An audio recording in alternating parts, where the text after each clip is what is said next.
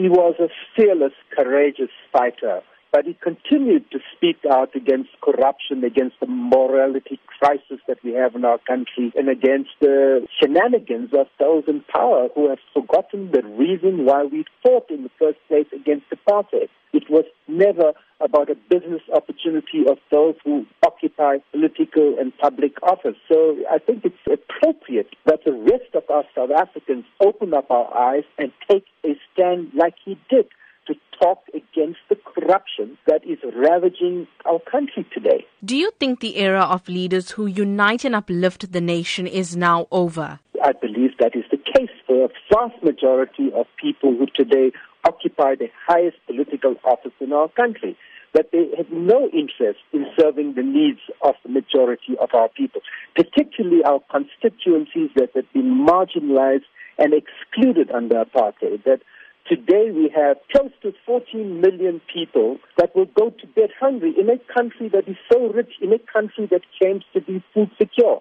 and that a political party is voted into office to perform the duties and accountability and objectives of that constitution. And I think that's what today awakens in me. And we also saw a strong show of support for Finance Minister Pravin Gordhan as well. Absolutely. When the intention of changes is related to whether the finance minister is standing in the way of things that are not ethical and in the interest of our population and citizens, then I think we must raise our voices against it. We need greater transparency. We need reasons why he was recalled with his delegation. We want to avoid the repetition of what happened when the former and very competent Finance Minister, Taliesha Naidoo, was replaced. Sophie Williams-De Bruyn had a strong message for the youth, saying that they should not mourn the death of Ahmed Kathrada, but rather celebrate his life by fighting against struggles that they face today. What role do you see the youth playing in South Africa now?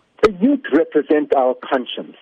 I think the demands they are putting for free, decolonized public education that is high quality is the right demand, because we are facing a context where a vast majority of young people coming out of 12 years of education have not been given adequate quality education, do not have the appropriate skills to find the jobs in a new world, and I think they face a very bleak future. So I think the demands of young people for land, for radical economic transformation, and for accountability on how government uses its public resources, which are coming from taxpayers, are very important. And I think that's conversation we should be having in the country today. The Constitution and our democracy cannot just mean the right to vote every 5 years.